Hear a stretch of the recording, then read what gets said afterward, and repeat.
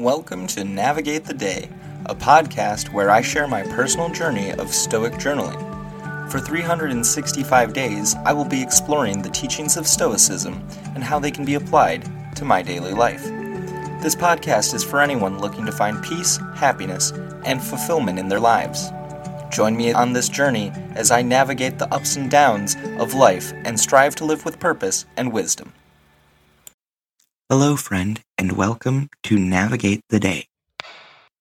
It is May 23rd, 2023. We're in the month of right action, which falls under the discipline of action. Our episode today, 143. Show me how to live. I'll go ahead and jump into our quote for today.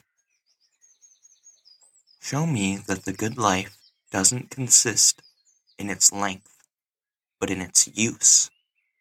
That it is possible, no, entirely too common, for a person who has a long life to have lived too little. Seneca, Moral Letters, 49.10b.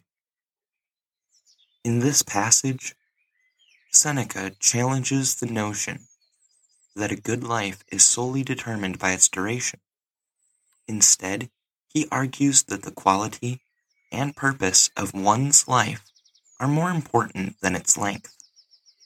Seneca suggests that it is quite common for individuals with long lives to have not truly lived, meaning they have not made the most of their time or fulfilled their potential.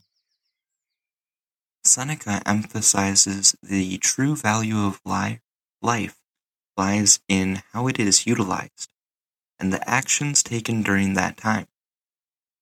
It's not about the number of years one has lived, but rather how those years were spent in terms of personal growth, meaningful relationships, moral virtues, and the pursuit of wisdom. This quote serves as a reminder to prioritize the meaningful use of our time, rather than merely pursuing a long life without purpose. So that led to today's journal prompt. Can I start living right here, right now? Living a more full and meaningful life can certainly start right here, right now. As I mentioned in yesterday's very brief entry, the question really is, am I willing to, and am I going to take the necessary action to do so? Recently, I feel like I haven't been truly living. I've been isolating myself in my home. My anxieties about my appearance holding me back from living out my life as I should be. Procrastinating as much as I do eats up the time that I do have. Not only this, but the time is actively being spent panicking and worrying about the future that's not even guaranteed. Which is why it is so important to focus on the here and now, on the task in front of me, instead of living in a loop of the same patterns.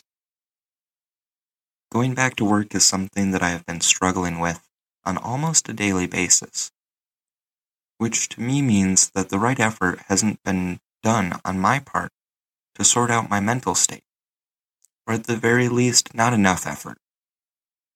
My sleep has been all over the place, and I can feel how sluggish I have been getting from this.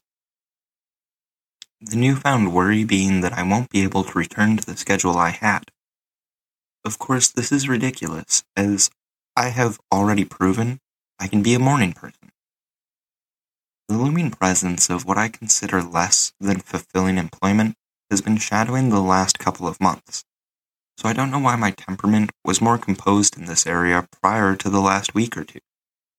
The only thing I can think of is that I was simply ignoring the inevitable, and instead choosing to focus on my fears and regrets, which just distracted me from what really matters. Yesterday got away from me. And there's nothing I can do about that today, though I can start living. The thing is, living needs to be more intentional. I know I don't do well when it comes to focus.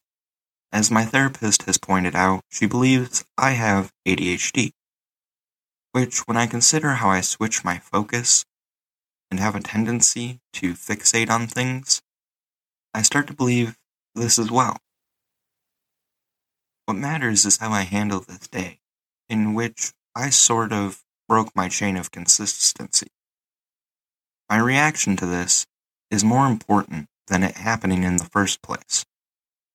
Rather than sitting here and beating myself up over this setback, I can decide to learn from it and strive to be better today. What is a life worth living? Is it the material possessions, or is it avoiding conflict and being cautious at all costs?